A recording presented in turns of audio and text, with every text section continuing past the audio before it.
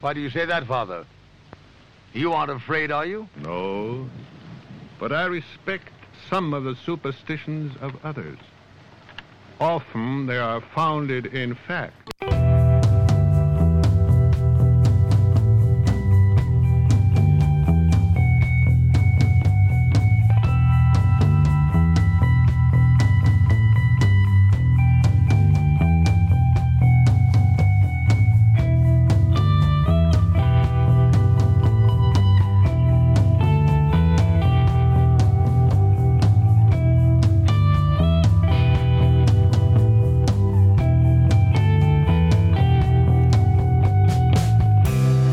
Broadcasting live from our Sanctum Sanctorum in Venice, California. This is the Sixth Sense Society.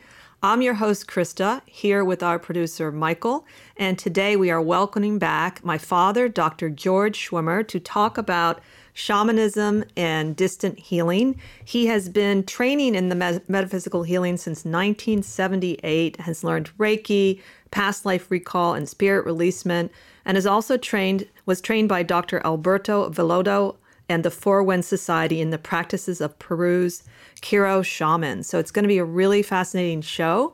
Before we get started, Michael has a few announcements. Hi, everybody. We've got some really great stuff coming up. We have, first of all, thank you guys. We've passed our 500 subscribers, and we're well on our way now to 1,000, and we're just so happy that you guys are supporting the show. So we hope we're entertaining you and that you enjoy it. Please tell your friends, help us to grow a little bit.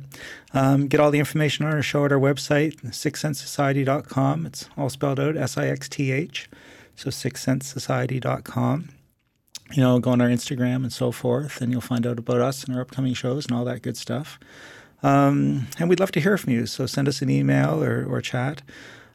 Just to give you guys an idea of what's coming up ahead, in February, of course, Valentine's Day coming up, so our first two shows are going to feature love as a theme. And our first one is called Love Beyond Death, and it is going to be with our ghost hunting friend Holly Lindblom. And we're going to talk about some of her favorite ghost stories that involve romance and so forth. And so that should be really a lot of fun. And then our second show in February is going to be about love magic. So we're going to have our good friend Zalima on, and she's going to be talking about love spells and some of her favorites, and of course what happens when they go tragically wrong. So we will enjoy that as well. But next week is the beginning of our new segment, Spell It Out with Krista, and she is going to talk about whatever the heck Krista wants to talk about. So there might be a little astrology, there might be a little bit of magic stuff, there could be a rant or two, and I think it's going to be a little free form, and it's going to be a lot of fun. So tune in for that as well. So like I said, get all the information on our website. And I know that Krista's dad, the phone disconnected a little bit. I tried calling him back, so I hope he's there and is listening to us, but we'll find out soon. So I'm going to kick it back to you, Krista, and let's have a great show. And I'm really looking forward to this one. Great. Thanks, Michael. So welcome, Dad. Are you there now? I am there. Yay!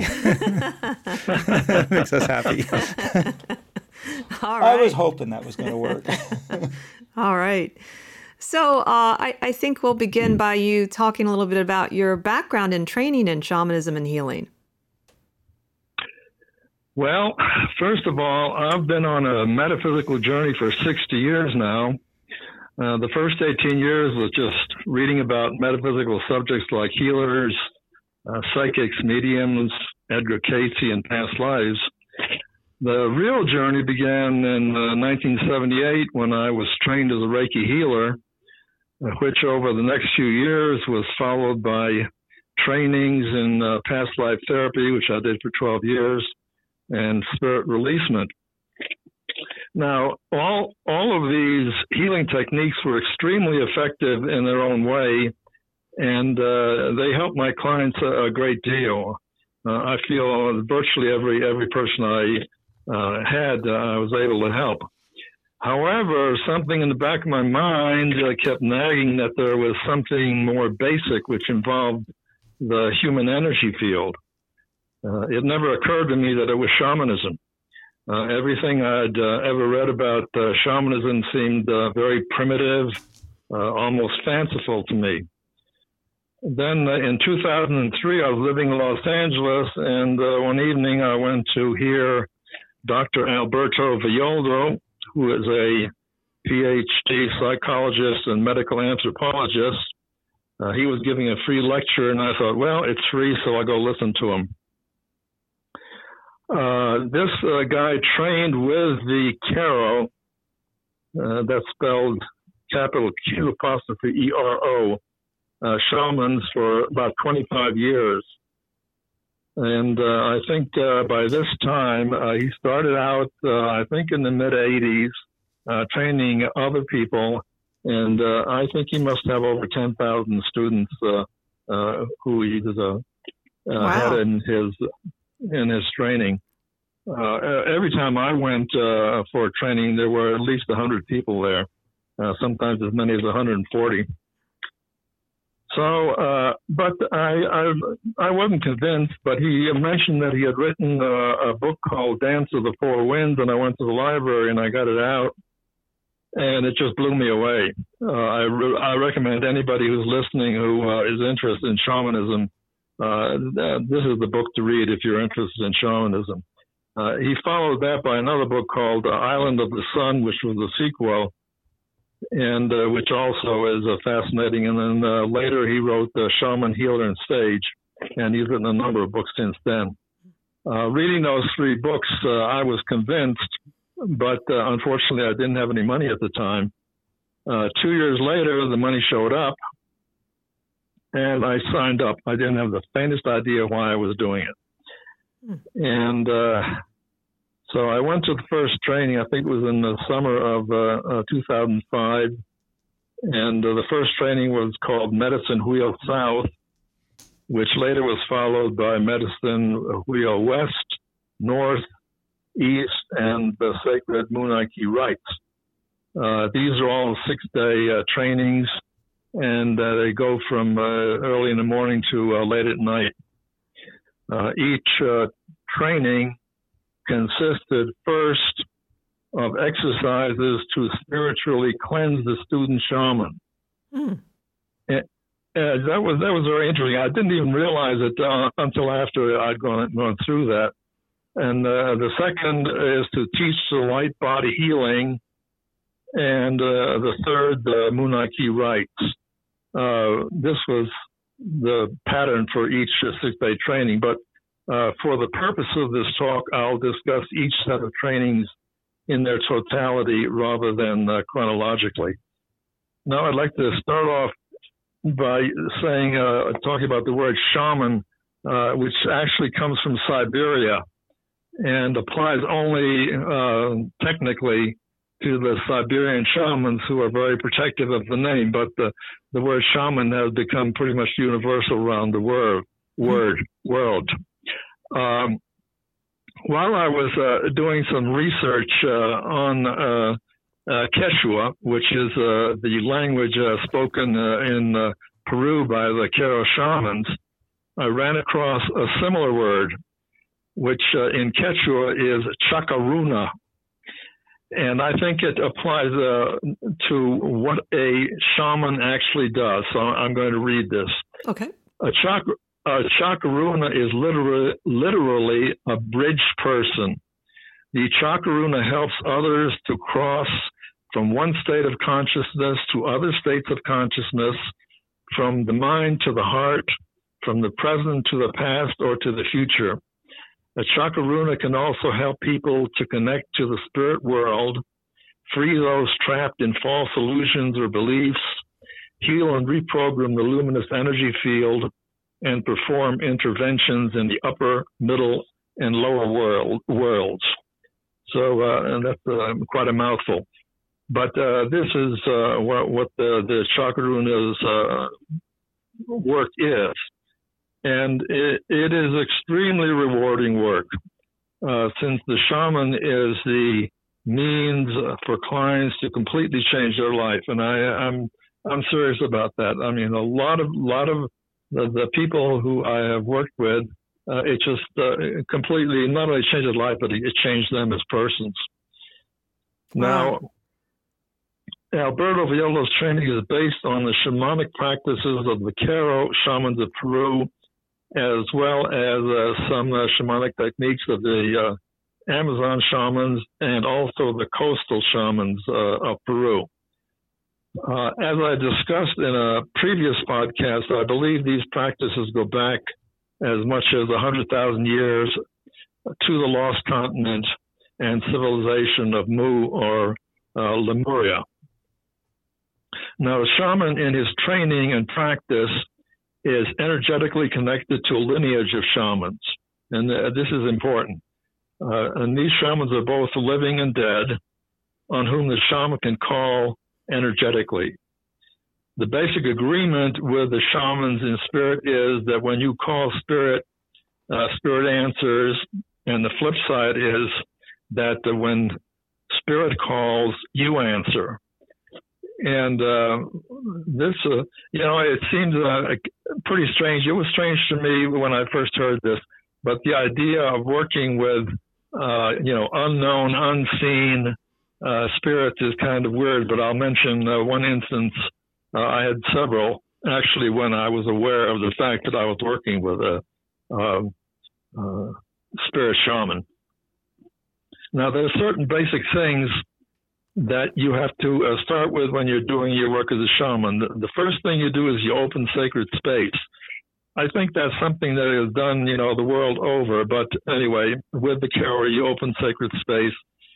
And that is inviting the energies, the Kara call them winds of the south, winds of the north, winds of the west, winds of the east, and asking those energies to come and open sacred space along with Mother Earth and Father Sky and the Great Spirit.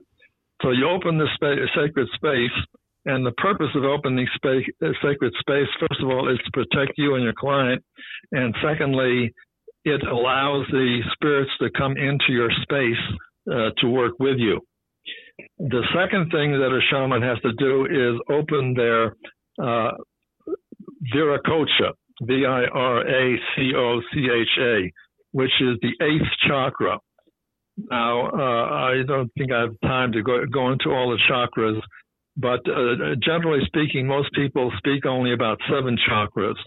The Karo say there is an 8th chakra, which is your soul, and there's a 9th chakra above that, which you don't use for your work, but which connects you with God. And in fact, it's the part of God that is with you, and that is the 9th chakra. Now, let's see, where am I here? Okay. So then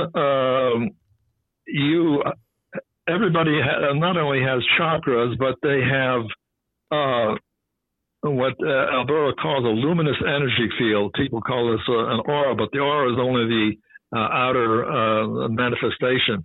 You have a luminous energy field, and the chakras are embedded in that. And everything that has ever happened to you in past lives and this life is embedded in the luminous energy field or is in your chakras. So any problem you had in the past life and you brought with you, you're going to bring it into your luminous energy field. And the reason for this is that Alberto said that when you die, your 8th chakra envelops the lower 7 chakras and leaves, and then when you reincarnate, all your chakras come back with you. So this is why all these imprints are in your luminous energy field and in your chakras. Well, let's see. So can I ask a quick question? Yeah. Is this why past life healing can really help then, because of the imprint that you might not even be aware of? Like, let's say I'm new at metaphysics and I just have a repeating theme or injury in this life. Yeah, it's in your chakras, and usually it's the first 3 lowest chakras. The first chakra has to do with survival. The second has to do with socialization and sexuality. And the third chakra has to do with your personal power. Sometimes it's in the 4th chakra, which is your heart chakra, but usually it's the 3 lower chakras. So, if something traumatic happened to you, you're going to locate it pretty much more than 90% of the time in the first three chakras. Interesting. So, as I mentioned, the first thing that you are taught is to cleanse yourself. And I'm just going to mention one example, but this went on for 3 days on each training. So you had 3, 6, 9, 12 days of cleansing yourself. This particular technique is to go and break your physical and DNA lineage and to sever you from whatever DNA issues or karmic issues you have brought into you. And just to give you an idea of how many you may have with you, I sat down and figured out that if a generation is 20 years, then in 20 generations, which is only a couple of hundred years back, you would have brought the DNA and karma of 2,000 people with you. Whoa! So, yeah, that's pretty heavy. That is. Well, anyway, on this particular thing, we would program stones which returned from stones representing tragedies or problems or whatever. You turn them into healing stones. So in this particular exercise, you are cutting off your connection with your physical past. So they told us to take each stone, and one stone was your father, one stone was for your mother, and the third stone you could pick whoever it was, and I picked my maternal grandmother. And so you step into the energy of this person. I can't tell you how this is possible, but I did it, and everybody else did it also. And so the first one I did was, I mentioned one thing I have to mention is that you work with another person, and after you get into this, the ancestor speaks through you, and the other student will ask what gift the ancestor wants to give you. So with me, it was, my first one was my father, and I couldn't remember what he said except that George didn't understand me, which is absolutely true. It was very, you know him, and yes. So you know he was difficult to understand. Yes. But his gift was, I am giving him a diamond. It will shine its brilliant light through George and all eternity. The next one was my mother, who tearfully said, I only wanted to be happy, to have children and a happy family. I didn't care about a career. Her gift to me was, I want to give him the stars so that he knows who he is. Then my maternal grandmother, who had lived in a small Hungarian town all her life, softly said, I was a simple woman. I had a simple life. The sun, the sky, the birds. What else do you need? It was a simple life. Her gift to me was, I want to give him openness, to be open to his life and to others. So a great deal of emotion rose up in me each time I stepped into an ancestor's vibration, and this happened with everybody. And so this is one of these, all of these exercises that we do are so unusual, because they bring up things that you don't even know you existed in you, and you don't even know how this connection is made. And this is one of the things that validates the processes and the whole practice of shamanism. It's all energy. And so you can't talk about it logically. You just have to. The basic aspect of shamanism is experience, You only become a shaman is through experience. All the talking or all the instruction are a waste of time, because it's only through experience that you become a shaman. Mm-hmm. Now, the four main techniques, going on to the next set of trainings, I won't have time to talk about them a great deal, but just want to mention the four major techniques. First of all is illumination. The second is soul retrieval. Third is energy extraction. And fourth is the death rites. Now, illumination is basically cleansing the client's chakra. You locate the client comes to you with an issue. You ask the client to pick one of your stones. They're called kuyas. Pick a kuya, fill yourself with your issue, and then blow the issue energetically 3 times into the stone. And then you use the stone to, along with a pendulum, to locate which chakra the person is, where the problem is located in which chakra, as I mentioned before. It's usually the first, second, or third chakra. And then you open the chakra by twirling it counterclockwise, clean out the negative energy inside the chakra. And then when the energy is completed, you take your hands and you sweep some of the light from your 8th chakra into your client's chakra. It's sort of like jump starting a dead battery. Mm-hmm. And so you're cleaning out the chakra and you're putting light in there to get it going. I forgot to mention that when you're testing the chakras, if there's something wrong, your pendulum will go in counterclockwise direction, or it won't move at all, or it's going to have a very odd-shaped movement, and that tells you that this chakra is one that doesn't work well anymore. So when you're finished, you close it up, and then you test again, and sometimes you have to do this 2 or 3 times. And in fact, sometimes you have to do it for an extended period of time. Alberto recently wrote a book where he divulged that he had gotten some serious parasites from his work in the jungles, and they were in his brain. Oh. And so they first had to kill the parasites in his brain, and then he said for weeks and weeks and weeks, his wife had to keep giving him illuminations. Wow. So depending on what your situation is, it can be a one time or it can be for a long time.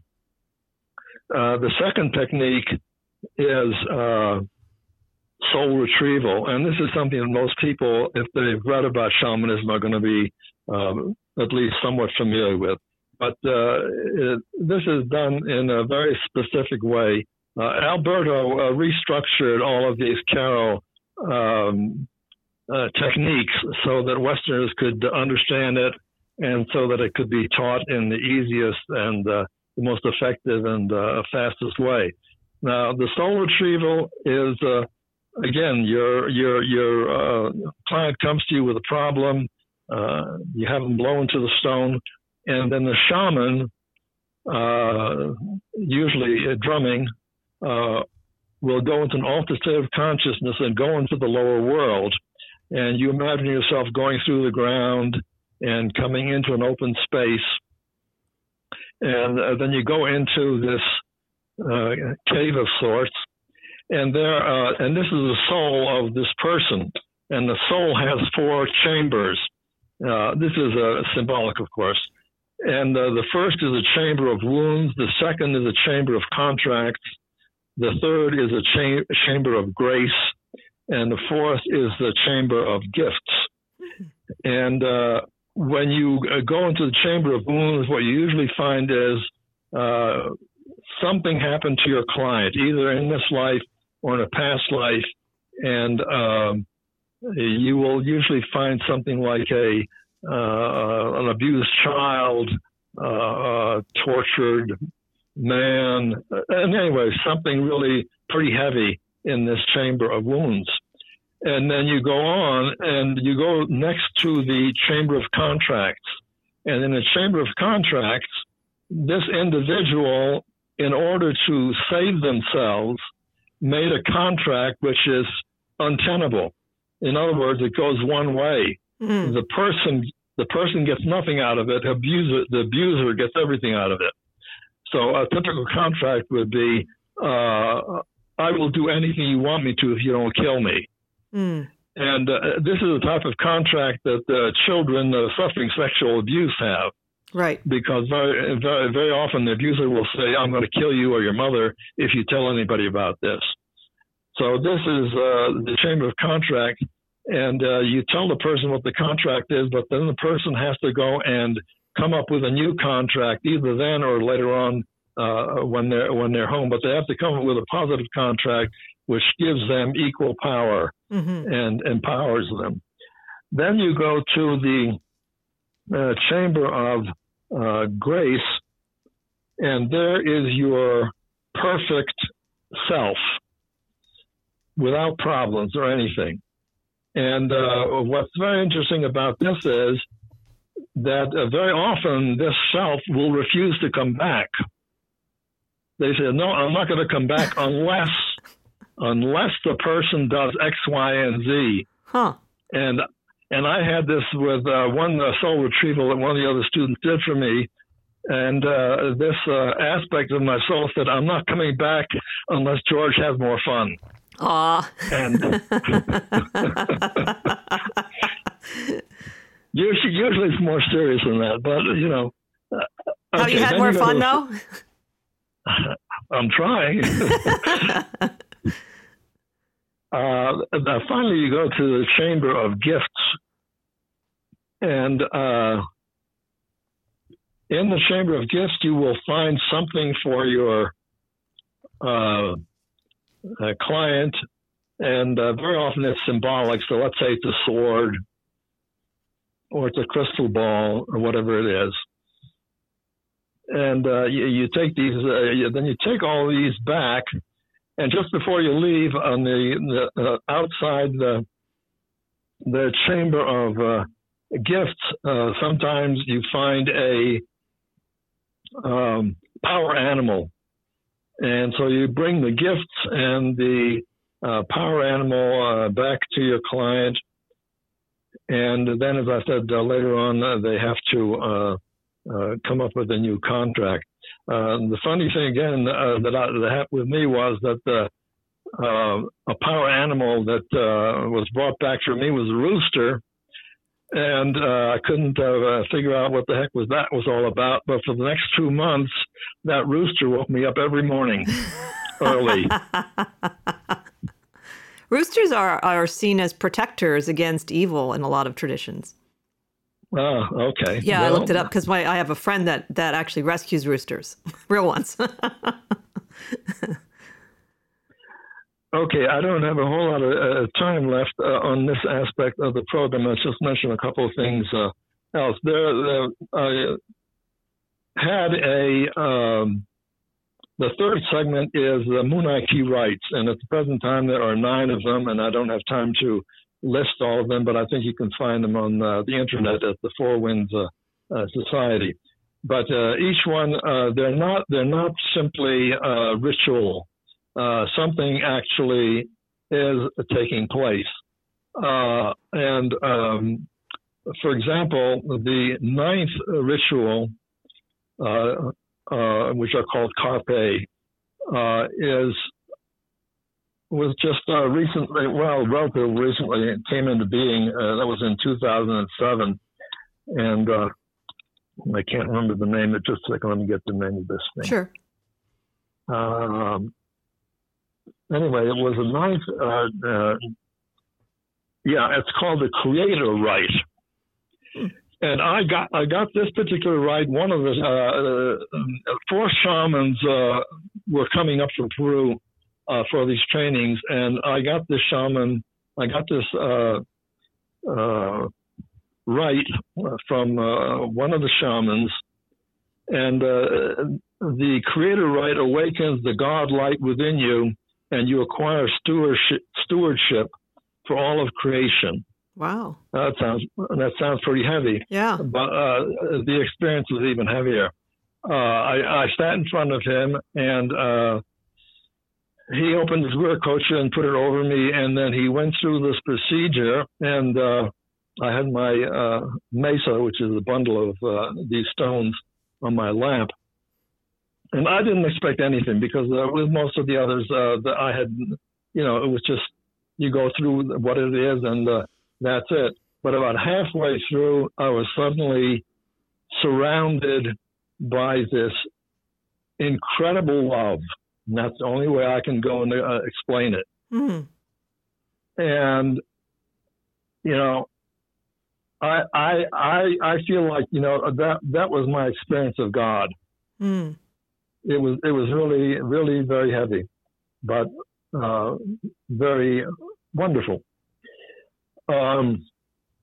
Let's see. I think we're running out of time. Oh, I want to mention one thing just to show you that these rights your relationship with the spirit shamans is real. One of the earlier rituals that I was given is called a Kawak rite, and it's supposed to help you open your third eye and your psychic senses. Mm-hmm. And when I did this, we had about 90 students at the time, and they set up about 15 chairs for each group to sit in. And so we all sat in, and then we had one shaman trainer for each group who gave us this rite. So I was sitting opposite this where my shaman started, and I watched her as she was going through this ritual, which involved creating lines of energy on a person's head and the top of their chest and so on. And so I figured, this is going to take a long time before she gets to me. So I closed my eyes, and I thought, I'll take a little nap. And as I closed my eyes, I suddenly saw psychically that there was a spirit shaman standing behind each person in my circle. And I thought, wow, that's cool. Yeah. And so finally, this physical shaman came and stood behind me, and she went through this ritual of creating these lines of energy over my head and my shoulders and the top of my chest. And then she went to the next student. And when she stepped over to the next student, I could see psychically a shaman step forward behind me, and he went through the entire procedure that the physical shaman had just done, except this time I could see lines of white energy forming under his finger as he did these lines across my head. And at the end of that, he said, "Be brave, my mother. Be brave, my brother. We are with you." Aw, that's very powerful. So, yeah, I had 3 other experiences with shamans. One of them they talked to me, but others didn't. But I just wanted to show this particular experience, which proves to me, at least, that there's a relationship going on between the shamans and the people that they're working with. Mm-hmm. Okay, I need to go on to the distant healing. Yes, we have about 25 minutes, just so you know. Yeah. Okay, I've got to watch those here good. too. Good. All right. So I first got involved with energy healing with Reiki in 1980 when I got my second degree. The distant healing, I mean. And I had very little use for it. almost no use for it. Any Reiki I did was for people who I knew, and did it in person. And it wasn't until I was in training, I think the first year of shaman training, that a friend of mine asked me for some distant healing. And now, just to give you an idea about healing and distant healing, to start off with, when I work with somebody with Reiki, they always report feeling energy, heat, and vibrations. One time early on, I was working on a woman's body. She told me she had a problem with her hips. And about halfway through the session, she said, "Your hands are inside my hips."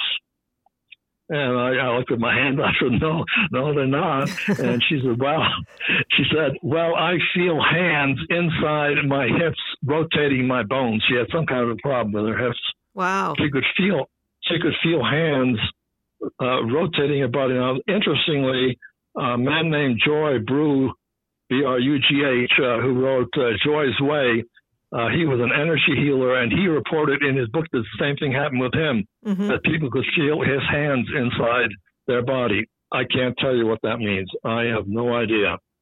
I had one more experience with a woman, a reporter who read an ad I had in New York City when I was advertising Reiki, and she came to interview me, and she told me that she had just quit smoking. And I said, "Well, you want me to give you a sample of Reiki?" She said, "Yes." And so she sat down, and I put my hands on her head. And after a while, it takes about 3 or 4 minutes for the Reiki to build up. And she wrote in her article that I said, "I'm feeling something I've never felt before. It's like my hands are inside your head." And she says, from my angle, it felt like we just entered the twilight zone. It seemed as if you were gently massaging my brain. So I don't know what's going on, but it just shows you there are things going on that are non-physical, which we can't see, we can't physically feel, but something is going on. Now, I want to make one comment about healing. Alberto Villoldo differentiated between healing and curing. And what this means is that you can be spiritually healed and die. Curing is being physically healed. And you may or may not be spiritually healed, but my experiences than you usually are. But I did have a couple of people who were spiritually healed and they died. If I have time, I'll talk about one of them. So what happened with me is when I was doing this training, this friend of mine from North Carolina, Julia Rogers, who was a therapist, and she requested a distant illumination for her father-in-law, who was 93 years old and had just gone to the hospital with atrial fibrillation and congestive heart failure. Now, that sounds pretty serious to me. I'm not a doctor, but congestive heart failure is no joke. Right. So I said, okay, I don't know, I've never done it before, but okay. So after I did an illumination for him, I emailed Julia, and this is what I wrote. Did an illumination for your father-in-law. He had a lot of really heavy dark energy in his heart chakra, which I removed. Had to clean the heart chakra twice. Also found some of that dark energy in the root chakra, and also cleaned the crown chakra a bit too. Don't really know why, though. I guess it's to let him go easier when he's ready. He says he'll stick around for a while, though he's making no promises. In any case, his heart now looks like golden fire. He should be better within 3 days. Now, this is interesting because one of the things that apparently, I don't think I'm the only one that can do it. You can talk to people on the inside, except most people don't know this. Mm-hmm. And so, if you're a healer, a Reiki healer knows that he's not supposed to give someone healing who is not present or who is not asking for it themselves without asking inside if the person wants healing. Mm-hmm. And I had one experience like that of distant healing with a friend of mine, Maureen, whose son had a brainstem stroke. I remember. And I tried to give him distant healing, and then I forgot to ask him, and I thought, oh, good grief, I forgot to ask him. So I asked inside, and I said, Brenda, do you want healing? And I heard, no. And I thought, what? And I asked again, I said, do you want healing? And he said, no. And so I wrote to his mother, and she said, yes, I understand that, because he refuses to get any help from the doctors either. Wow. So I don't know what kind of issue Brenda had, but anyway, my point was, you can communicate with people on the inside. I even was able to do that one time. It was the only time I ever tried it, but I had a woman when I was doing past life therapy, and there was a situation involving her husband and another woman. There was some kind of a triangle, and I couldn't really understand what the heck was going on. And so I asked her, I said, you mind if I try communicating with the other woman? And she said, no. So I asked this other woman, I forget what her name was, and I said, are you willing to talk to me? And she was, and I carried on a conversation with a woman in Los Angeles somewhere, and it was very strange. And so anyway, this is something that I've never read about, but I've had this experience. Now, let's see.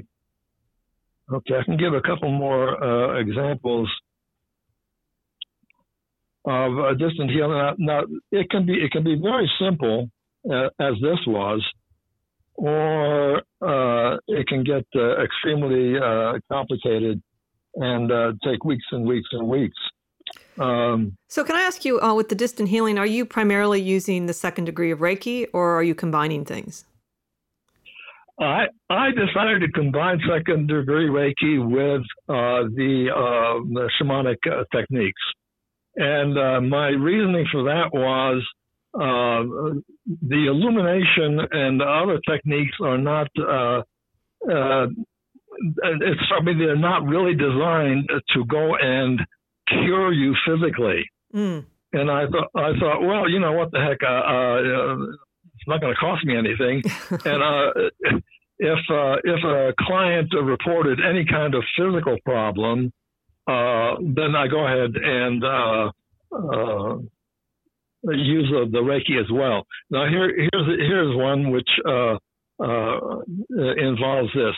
I have an old friend whom I call Susan, who wrote me she had a problem with her eyes, glaucoma, and was slowly losing peripheral vision from the effects of that affliction.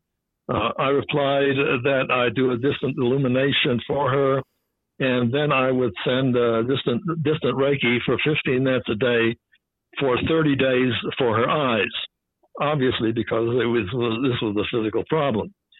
When I tested for the illumination, however, the chakra that was clogged was her heart chakra, which I thought was pretty odd. What does that have to do with her eyes? I don't know. But I said, okay, and I went ahead and did the illumination. It turned out that in addition to her glaucoma, Susan was having a very strong and disturbing attraction to a man. Oh. So that explained the heart chakra. Mm-hmm. I wrote to her that this fixation would soon pass, and it did. At the end of 30 days, she emailed that she had been to see a new eye doctor and that he had taken her off the glaucoma medication as it was no longer needed. Wow. So So in this case, there appears to have been both a healing and a cure. So that's a short-term work, but very often it's a whole lot longer. Now, one of the things which I didn't get into earlier, but I got a couple of minutes here, and I want to mention, because we were told that we could do in the shamanic training. A shaman can do any shamanic procedure at a distance. The only catch to that was they never taught us how to do it. Oh. So I had to figure it out for myself. And because I'm visual and I'm somewhat tactile, I had to have something physical. So when I do a distant shamanic healing, I put a couple of Peruvian blankets on the floor, and then I line up 7 of my kuyas, my healing stones, to represent each one of the chakras. And then I had read somewhere that some shamans put crystals in their rattle, and so I bought a bunch of tiny little crystals, and I opened my rattle and removed some of the beans and put the crystals in the rattle and then closed it up. And so I used that to summon the energy body of my client.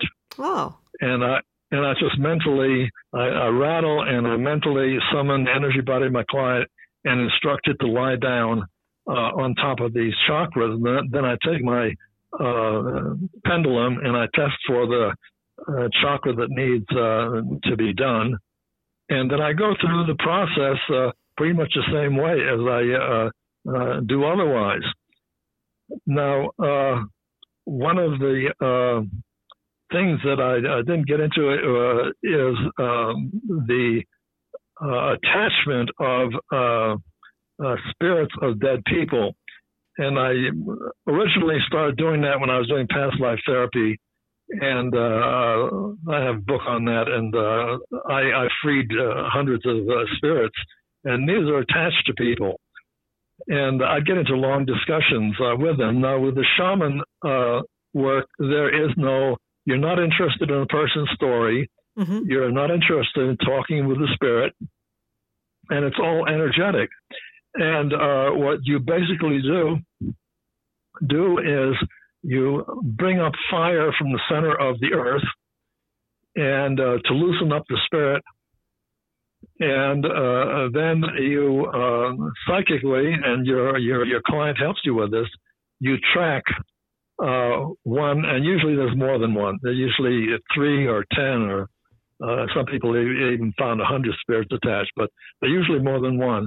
And in the shamanic method, you are energetically pushing the spirit out of the client into a crystal that your client is holding, and then you go outside and you send the spirit on his way. So anyway, the whole point of that is that it is done all energetically. Most spirit releasement therapists do it by talking with the spirits, which is the way I did it originally. But I decided which way I want to do it with any given client. But the shamanic method is better in one respect, that if you have a spirit who is reluctant and doesn't want to go, I think it's easier just to kick him out of there using energy instead of trying to reason. Because I have reasoned with some spirits, and some of them are very stubborn and some of them are very stupid. And sometimes you don't suddenly become brilliant because you die. Exactly. That's true. So I just want to mention that this is both a shamanic technique and is used by people who are not shamans. Okay. If you have some questions, I'll be glad to answer them. Before I forget, just for those that don't know, Dad actually did a show on spirit releasement on our channel. So just go to our archives and you can listen to that and get a little more information from that. So I did write down a couple of questions. It was interesting. I was about the contract because other people just break the contract with that you've made, and that this one I hadn't heard before, the technique of actually having them replace it with a positive, empowering contract. So that was different. Well, first of all, when you're in a life and death situation, you're going to do whatever you can and give whatever contract you want. Now, once you have given that contract, let's say it's a little girl. Okay, she grows up. She hasn't changed that contract. She doesn't even know what the contract is. Mm-hmm. How are you going to break the contract? You don't even know that a contract exists. Right. I don't know what. So I mean that is you can't just break the contract. You have to first of all become aware of it. You don't have to know why or how it came about. You only have to be aware of, this is a contract that I made with somebody in this life or in a past life or whatever it is, and then come up with a contract. And so it makes a huge difference because you are a victim. And the one thing which I have learned over the last 40 years is most people are living their lives as victims. Okay, right now the United States of America is made up of 310 million victims, and the victimizer is Donald Trump. That's true. And they don't realize they're being victimized. Mm-hmm. Half of them, anyway. Mm-hmm. So anyway, I hope that answers your question. Yeah, no, that does. And then going back to the Reiki, I believe, were you originally trained with Virginia Samdal? Is that correct? That school of Reiki? Correct. Yep. Yes, because I had that. And there's a lot of controversy in Reiki right now in that, first of all, they've gone off, some people have gone off and kind of made up their own Reiki. Some people are doing the Reiki. I remember when I took the 2 initiations, we had to wait. What was it, like 6 months before you could take the second one? So now they're offering them like in weekends in a row, and everyone's a master Reiki, and they don't understand what the master Reiki is. It just is an ego kick, and what do you think about that? Yeah, well, actually, that started back in 1980. And one of the women who was in my class with Virginia, when I took the first degree Reiki in 1978, she formed her own organization. I think she called it Real Reiki, which I thought was really insulting. Because she's saying that she's got the real Reiki and the rest of us are, bums.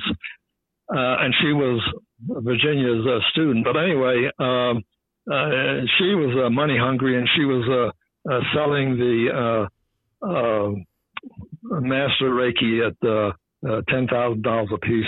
But anyway, I've read accounts of other things, and I don't pay attention to what other people are doing. Mm-hmm. A lot of people have gone to Japan and claim they've found other information, mm-hmm. and they've interviewed X, Y, and Z, and I don't know. And so I don't pay any attention to it. Usui, U-S-U-I, Reiki is the original Reiki. Virginia was the first Occidental Reiki master to teach Reiki in North America and the United States.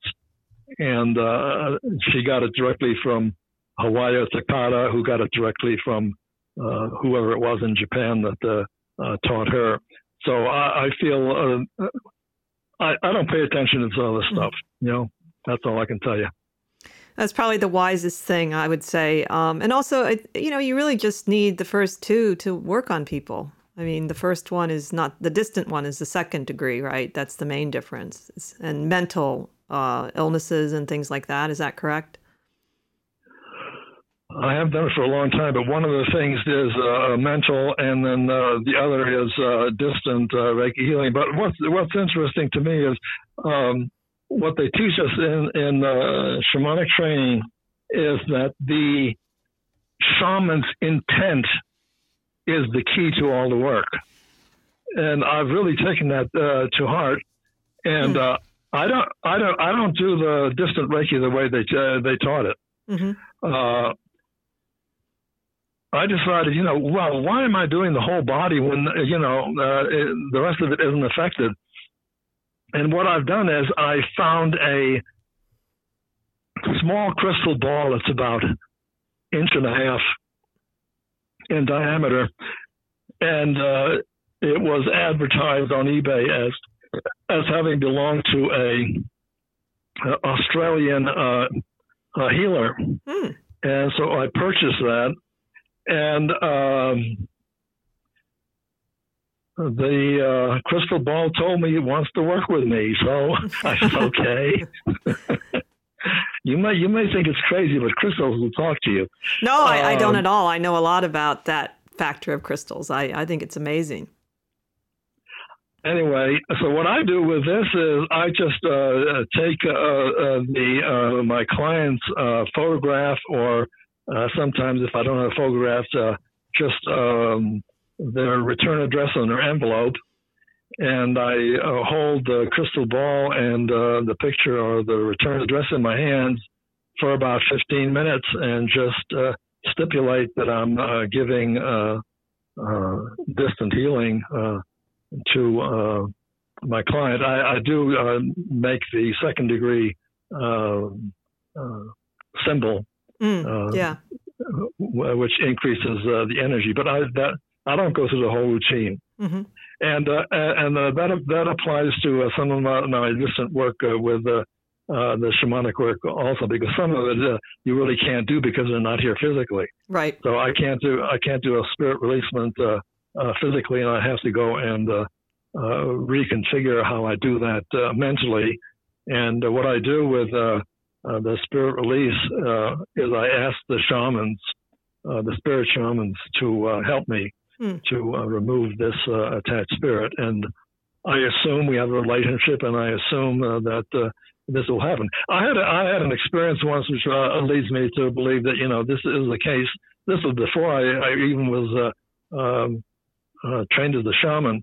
I had a case where there was a person had this was a distant healing, and I found that there was a spirit there, and it was reluctant to go, and I just asked inside for spirit guides to remove the spirit. And what I saw them was, it was like they had a blanket made out of light, and they wrapped this spirit up in this blanket and took it away and took it into the light.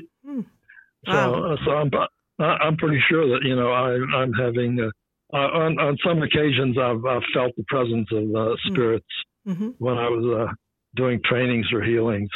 So I know they're working with me. We're getting close to the end. I wanted to give a shout out about your books on Amazon, and the 2 books that were connected today. One is called The Healing Secrets of the Shamans of Mu, and then Distant Healing, Reiki, and Shamanic Practices. If you have the Kindle Unlimited, sometimes his books are free, and so definitely very affordable too. So I wanted to mention that before we get close to the end.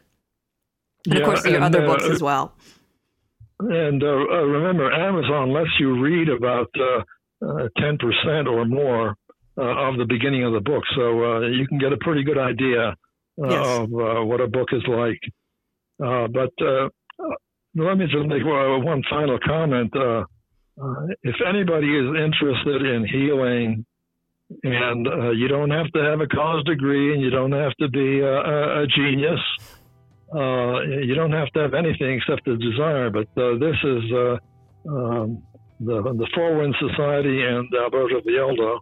I give him a plug because what he's done is extraordinary. Nobody else has ever designed training like this, unless it was back in Mu 100,000 years ago. Oh, that's great. Well, But, thanks for that, for remembering that too. Yeah. So thanks again for being on the show. We always love it, and we definitely get a lot of good comments about the show when you're on it, Dad. So thanks again for sharing your time and all your experience and knowledge, and I'm sure you'll be back. Thank you. All right, and thank you all for listening today. If you liked the video, please like us. We love your comments. Even if you comment, on a show like 10 shows ago, we try to respond to everything. Make sure to subscribe. That is something that makes it easier for you to see our videos. And we look forward to next week when I start my new show, Spell It Out. So have a great week, and we will look forward to seeing you when we continue to explore the esoteric and the obscure together.